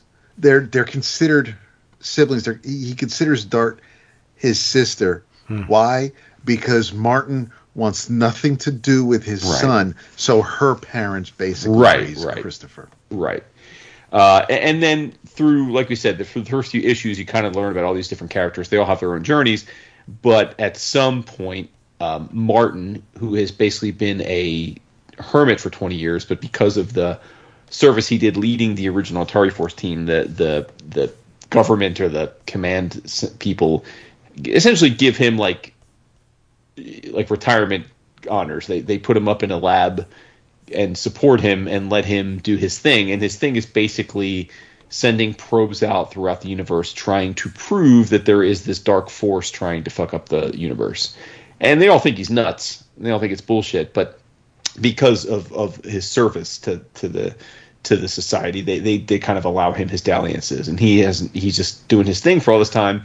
And after a few issues, we come to realize that there is truly a ne'er-do-well dark force that he's not out of his mind, and he convinces his son, who's now suddenly back, and Dart to steal a ship to go and basically prove this, and then defeat the Dark Destroyer. And as they're stealing the ship, all the other characters get involved too, because they conveniently all find their way onto the ship too. Like some by design, some accidentally. Like Packrat just sneaks on, trying to escape his own issues, but they all basically end up becoming they become teammates, whether they intended to or not. They all kind of end up being in on this mission together. And then from there, they're together, and they go about battling this Dark Destroyer, who is alluded to having been the major force of the prequel and the prior, issues with the original team. They thought they defeated this cosmic entity. I don't know if it's cosmic, but this giant, this massive entity that they saw as this giant tentacled planetoid type creature. They thought they defeated it. They didn't. It became the Dark Destroyer, and the Dark Destroyer's whole purpose is to basically get revenge and wants to set off an antimatter bomb to destroy the universe. And they attempt to stop that. And, since this is Book of the Month, we can spoil. I thought the coolest thing was that in issue 13, the last of Conway's issues and Garcia Lopez's issues, well, no, I guess Garcia Lopez ended at 12. So the last of Conway's issues, they fail. the Dark Destroyer, the bomb goes off and it destroys the universe. And I thought that was fucking cool because I didn't think that was going to happen. And I was like, oh, that's really cool. Like, they failed. Like, the universe is destroyed. Now, they survived because they use Tempest power and they shift to another dimension. But like, we are led to believe that the universe is destroyed. And we think that for a while because we don't see Tempest or anybody else for another couple of issues. Yeah. Now we do come to find out by the end of it that it wasn't destroyed, and it's kind of like that's a nice happy ending. But yeah, like you said, for a bunch of issues, they're operating as though they're in a new universe. It's different from their prior one, and everyone they know is and loved is gone. And I thought, well, that's cool. Like, you never see that. Like, that's cool. Like, the villain kind of won, and so I really like that. I really thought that was neat.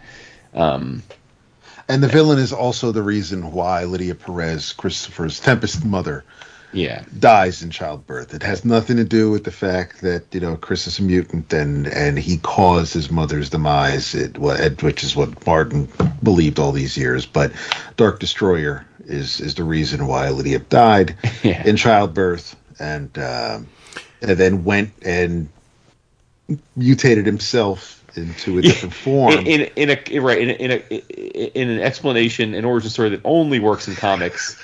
There is a giant planetoid tentacled cosmic being that senses it's about to be destroyed, so it fires off like a pustule of itself in the form of a human brain, flies through the cosmos, finds some weird looking mammalian creature that's about to give birth on some planet, invades that creature, and then that creature, instead of giving birth to presumably a baby version of itself, gives birth to a human boy who then grows to be a full adult in like a matter of days, and that full adult happens to be a perfect genetic clone of Martin Champion. So like, it makes absolutely no sense on any level, but like, it's comics, so you're like, okay, all right, cool, like, But I think it's easy to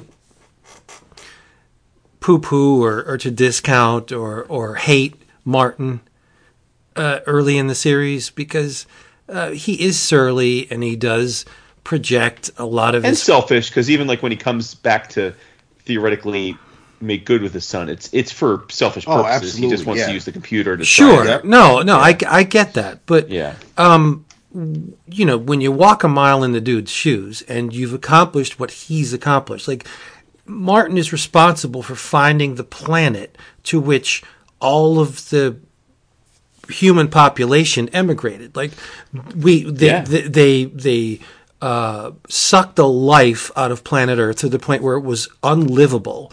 Had to find somewhere else to live, lest humanity be, expunged. So Martin finds the planet. He's responsible for the continuation of the human species, right?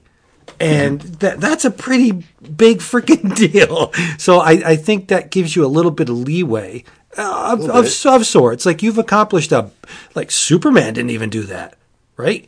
So the fact that he does project all of the nastiness he experienced upon his wife's demise on the survivor of the ordeal, it doesn't make sense. The kid Christopher didn't really contribute to his mother's demise. He was just a baby. He couldn't, even if he wanted to.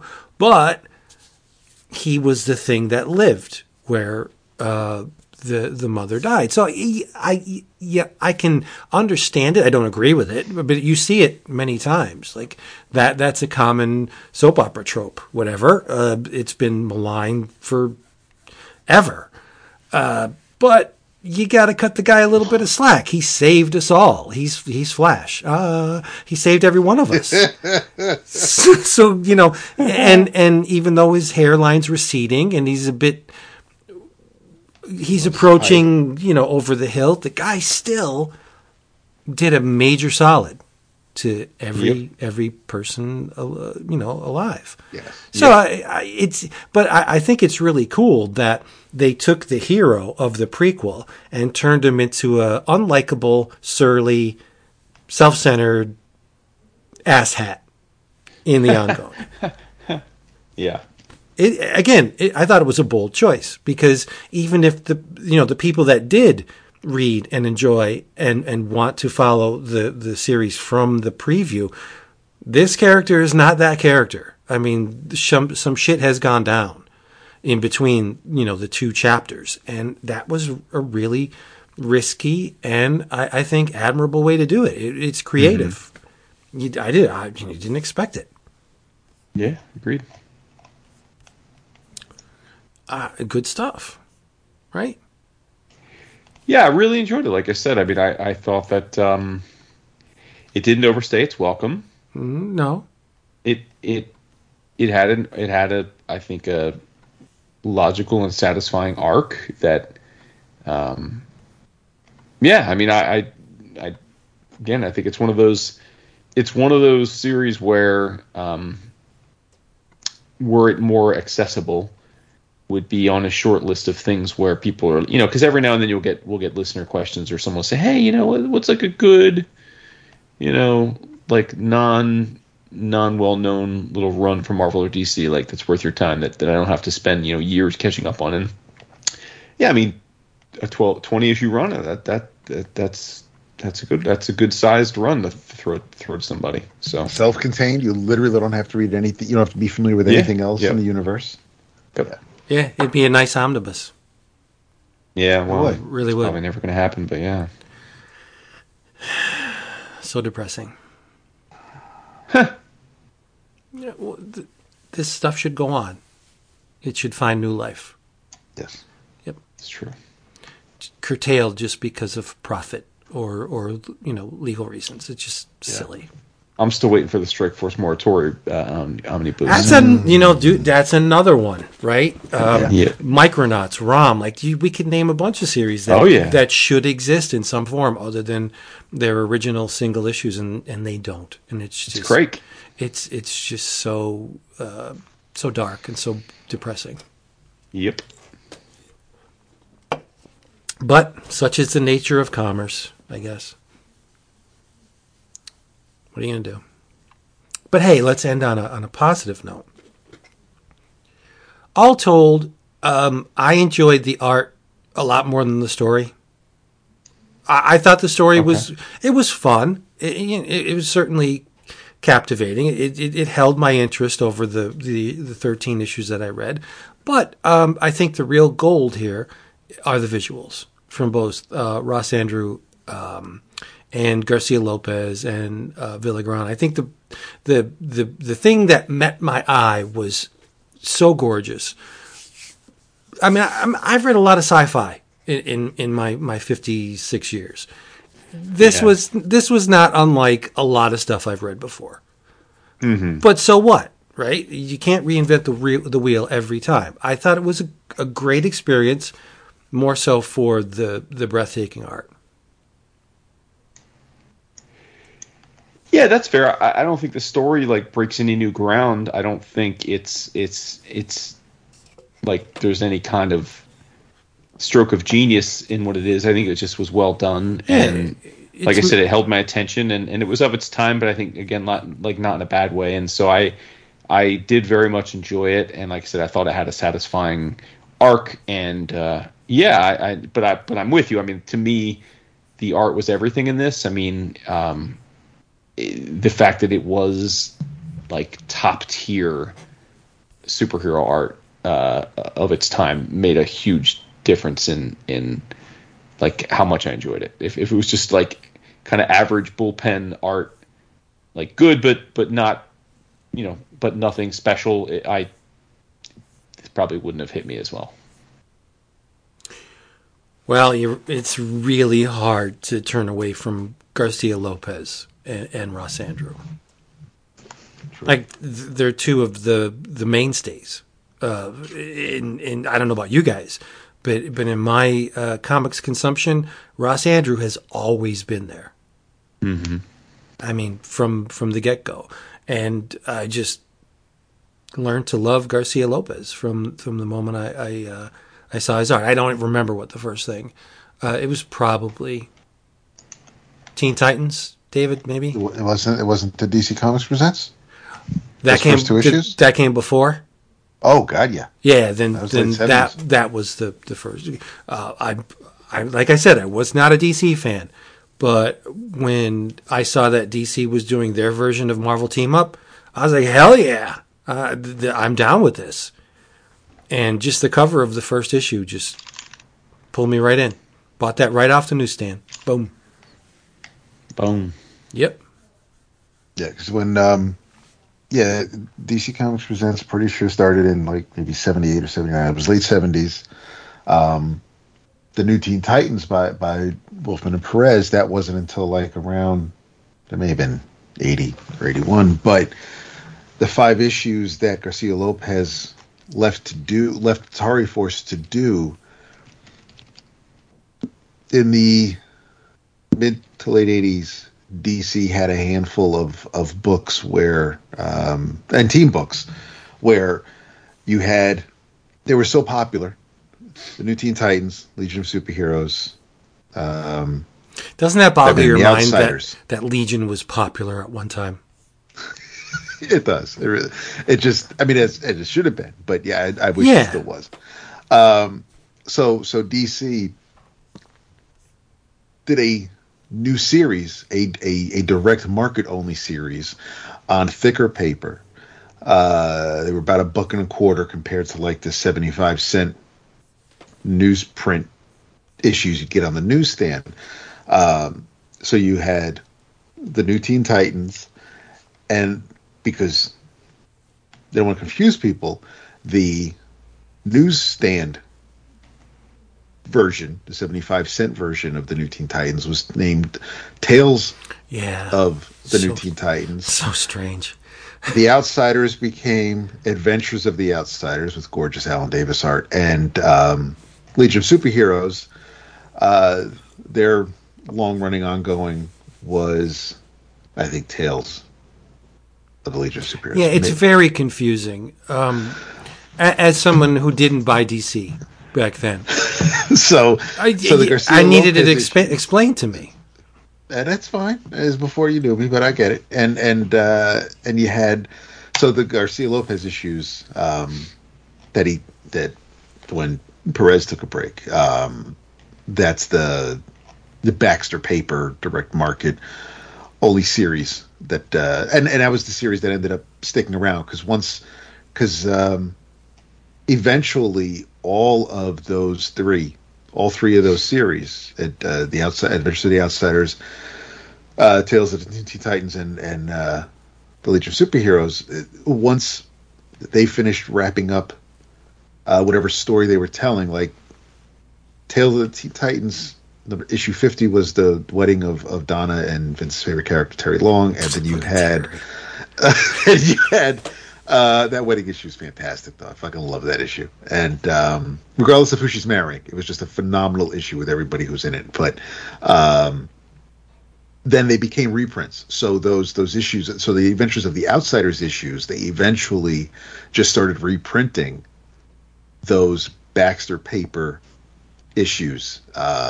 And then those long-running newsprint titles, those series, they eventually were canceled, and you only got the Baxter Paper series from DC. But the Legion of Superheroes ran for a little while longer. Teen Titans lasted forever, and then with issue 50, it just became the New Titans. They dropped the team because they're like 90210. They're all in their fucking 40s now. So you had all the characters, and then we get the Titans Hunt, which is fun, and then Teen Titans, unfortunately. So I mean, it was interesting to see. So the Titans is the one that outlasted them all. The Legion series lasted for a while, and then of course you ended up splitting off to the other Legion books because you got the Legionnaires and lots. So I mean, there was a bunch of stuff going on with the Legion stuff. The Outsiders did not last much longer after. I forget how many issues they had with their Baxter series, but yeah, it was DC tried it and they knew it was popular, and it got fans, it got the readers to the actual comic shops because that's the only way to get those particular books, those versions of those books. But it was weird, it was just, why are there books with different? Meanwhile, I mean, you go across the street to Marvel and it's like, how many X books and how many different versions, how many books can Captain America be in? in a month, and Spider-Man's and everything, and so no, it's silly for someone to complain about, well, why do I have to read two different Titans books? Meanwhile, Spidey's in 3 fucking books. It's like, I don't. How do you complain about one, but you're absolutely fine with the other? Right. Marvel did the same thing as DC exactly. with Marvel Tales. Right. Well, Marvel Tales reprinted amazing. Yeah.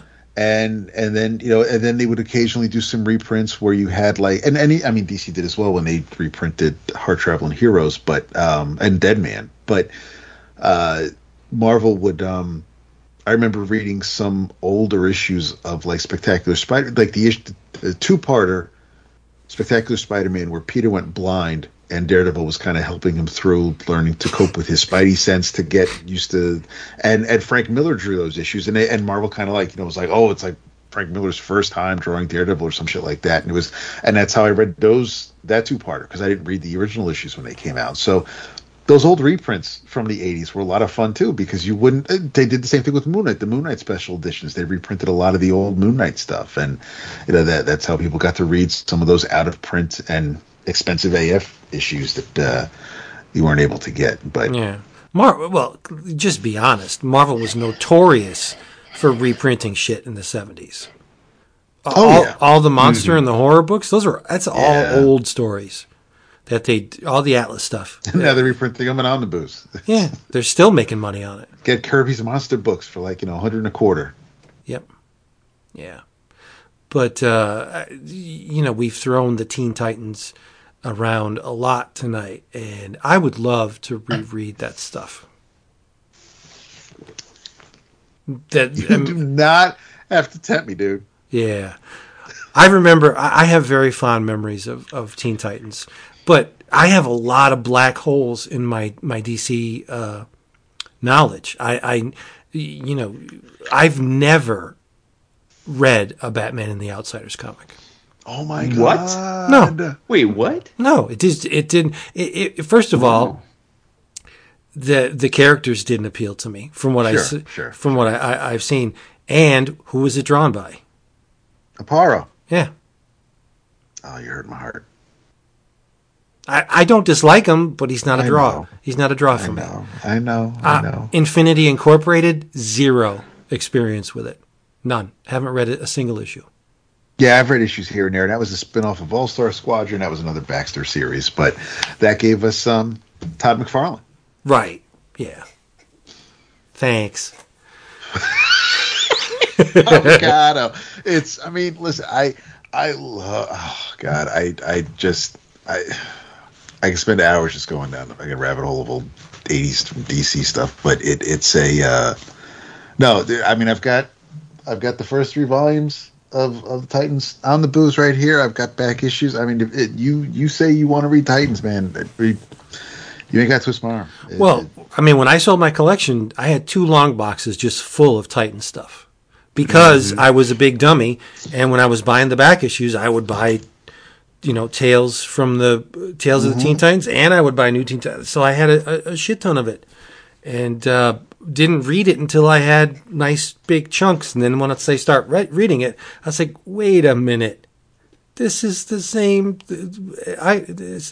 Whatever. Mm-hmm. So here we go. All right, we hope you enjoyed this here Book of the Month, Atari Force. If you would like to at least cast your ballot for a contender for Book of the Month, there's one way to do it, and that is to become a patron, because we solicit advice and choices from our patrons each and every month, and we collate them and look at them, and the ones that trigger something, as did Atari Force, we go down that road. And as you have seen from this episode, it's not about it. Not now.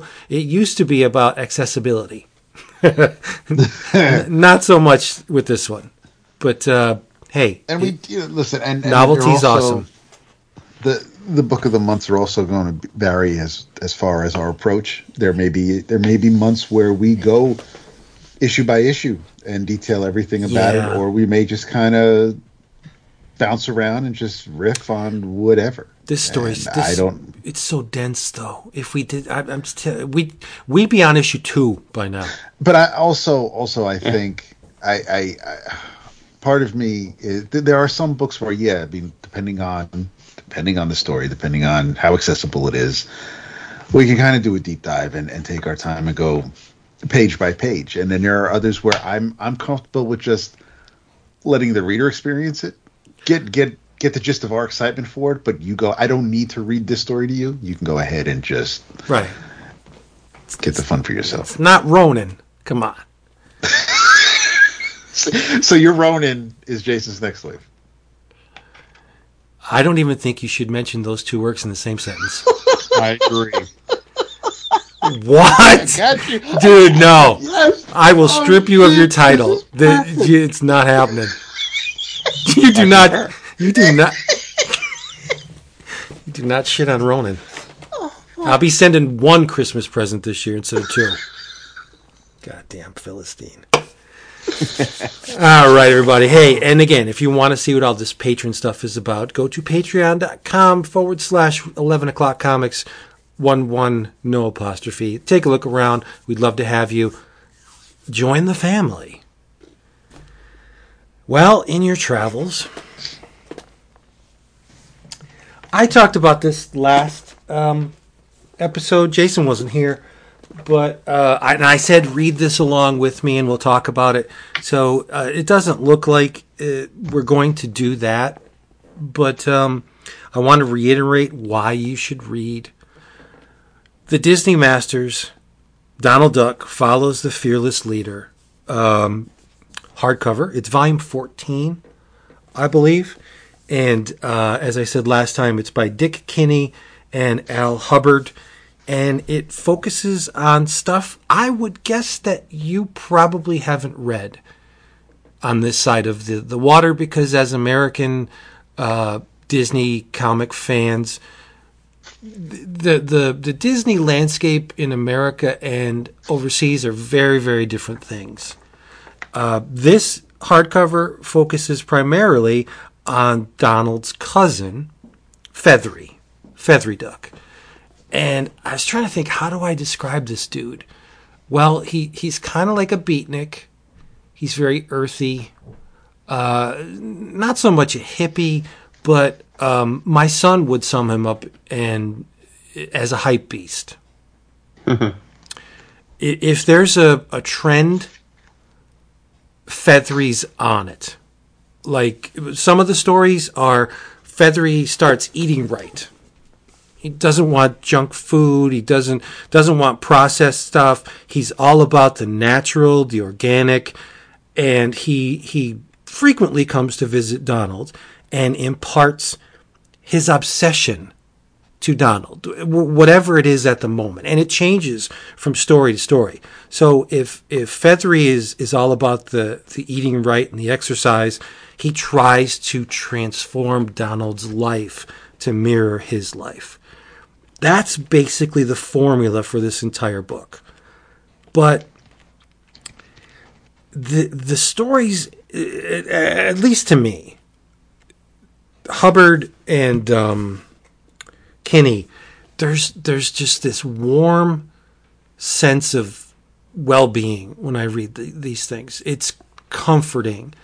They're simple things, simple stories, but it's amazing to me how much mileage they get out of this construct. And Feathery is a Hubbard and Kinney character, which was very, very, and still is, very popular in Europe and overseas, but I don't want to say virtually unknown on this side, because obviously if Fantagraphics is publishing a collection of stories featuring the character, he's not totally unknown. But if I asked you who Feathery was, chances are very good you probably wouldn't know, right? Uncle Scrooge? Correct. Sure. Mm-hmm. You know the nephews? Yeah, I know them. But Feathery, he's again, in America, he's a footnote. And this book is just amazing. Not only the stories, but the art as well. As I said last time, there's a Chuck Jones approach to it, where the lines are very. There's a heartbeat There's a pulse. There's a very exaggerated quality to the lines where kind of like William Van Horn a little bit, Chuck Jones, but they depict the ducks, like especially Donald, who flies off the handle. We know he does that, but when he flies off the handle in a Kinney and Hubbard book, it's very expressive. The lines are just crazy and not like you're going to see in a work by Barks or Rosa. So if you have an adventurous spirit and you want to read some just wholesome, good-natured, soul-enveloping comics, get this book because it's a hell of a lot of fun. Time will fly and you'll be comforted by reading these. They're just great stories. Very simple premise, but manipulated each and every time in novel ways, and it's just great. Donald Duck, Follow the Fearless Leader, Fantagraphics. It's $30, but if you're smart, you can get it cheaper. Nice. Yeah. If I had my druthers, this entire series would be on my shelf. But I add them to my order when my order is not huge. Mm-hmm. Right? In your travels.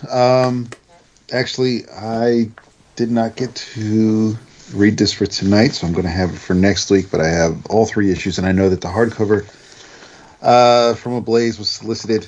I'm not sure if it's out yet, but Laura and Other Stories from Uyom March. My man knows how to draw the ladies, and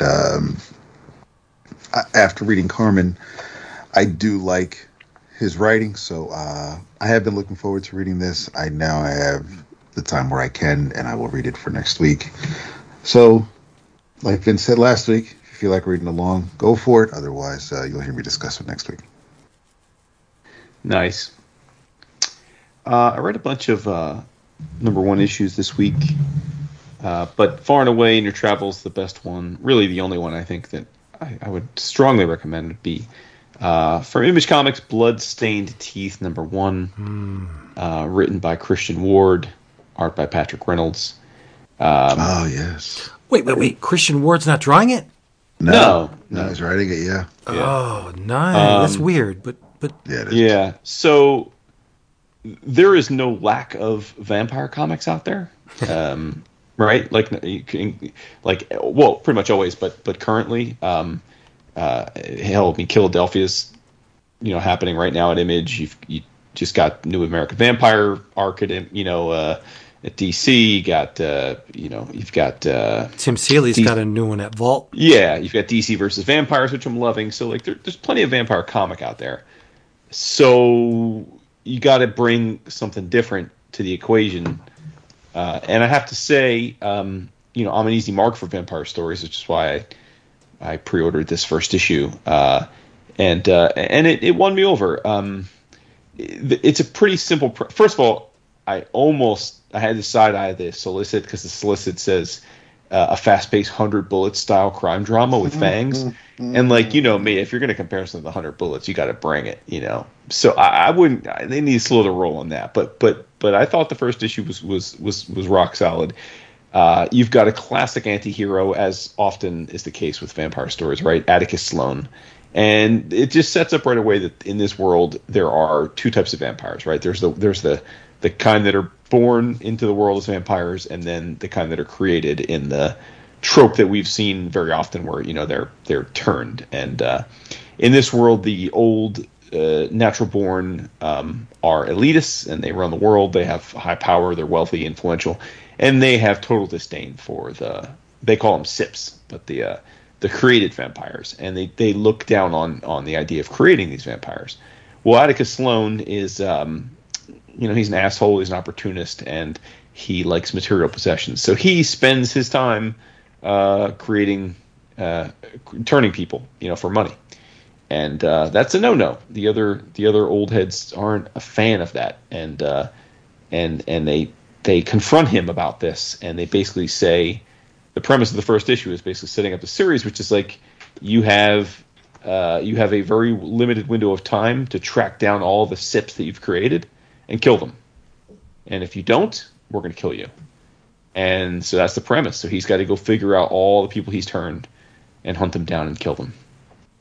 So, cool premise. It could be fun, at least for a while. I don't know how long this is planned to go. I believe it is an ongoing series, so I'm sure like with any Image ongoing, it'll kind of come down to just whether sales support it or not. But yeah, I thought it was cool. Patrick Reynolds is like the style of the art is kind of, I don't want to say photorealistic, but it's definitely like photo ref with overlay, There's a really interesting color palette in this book, and I believe the colorist is Heather Moore. Yeah. It's like very, very hot, like warm colors. Like it's definitely colors you wouldn't like that are meant to arrest the eye. Not quite like day glow, not like that extreme, but definitely colors that are kind of punch you in the face and feel a little bit at left of center, which I'm sure is by design. I dug it though. I dug it a lot, and I thought it was a really solid intro issue that pulls you right into the premise, and you're either there for the ride or you're not. So, Bloodstained Teeth #1. Yeah, it sounds very Vampire the Masquerade to me. A lot of flat color in this. I think the color looks great. Yeah. I'm pretty sure the artist is the same one who illustrated the recent miniseries from Dark Horse, the recent Mask. Yeah, it is miniseries. Mm-hmm. Okay, yeah. Which I didn't read, so I can't speak to that. But. Yeah, unfortunately I did, but I didn't really have a problem with the art. The art was different than, of course, Monkey, but I did notice the names of the artist and, of course, Christian Ward. So I did. It was something that I was looking forward to checking out. So I'm going to. Nice. All right, there you go, people. Another episode in the books. We hope you come back next time, where we'll have a potpourri, a cornucopia of comics discussion, not just one main thing. We'll be all over the map. So come back, bring something to eat because it's going to be a long one. Mm-hmm. And in the meantime, say goodnight.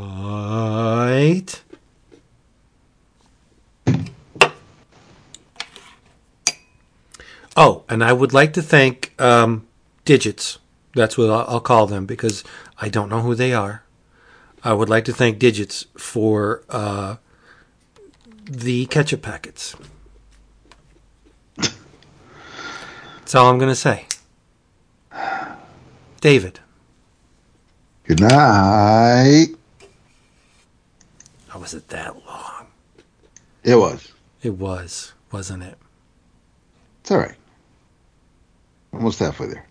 My wine cork collection is expanding. Ooh. Yeah, I have 10. Look at you. Ah, damn. Shut I forgot up. to shout something out. Do it now because apparently... Okay. All right, well, yeah. I mean, we for people that are still listening, an awesome new Kickstarter just launched for Jason Youngbluth has bequeathed upon the world more Weapon Brown. And I'm very, very excited for it. He started a new campaign for his latest iteration today, and last I checked, it was very close to already being fully funded, so I don't think that'll be a problem. But it's got great tiers. Like you can get there's a tier for I think $200 where you get an original page from the series, and I don't know where else you're going to get away for. Plus, you get the book, so I don't know where you're else going to get it. But anyway, it's called Weapon Brown Aftershock, the Little Red Edition, by Jason Youngbluth, and way back at I think episode like 600 and something, I waxed lovingly about the book and adore it very much. So, very, very excited that we're getting more. If I remember correctly, the reason why the red is used as an accent color is that it will be exclusive to this Kickstarter printing. So any printings that come after won't have the red. There you go. Yeah. So get on it, you bastards. And come back here, because we love you so much. We'll be waiting. Tell them you love them. I am reasonably fond of most of you. Oh, boy. Agreed. You would think his time away would just, like, make him all lovey-dovey, but it's not the case. Whatever. I am all lovey-dovey. I'm always I'm always got the love for you. The two of you. No, the two of you. That does not do the listenership any good. Well, yes, it does, because the listeners know where the bread is buttered. They know I got love for them. Okay. Bye. That's it for that one.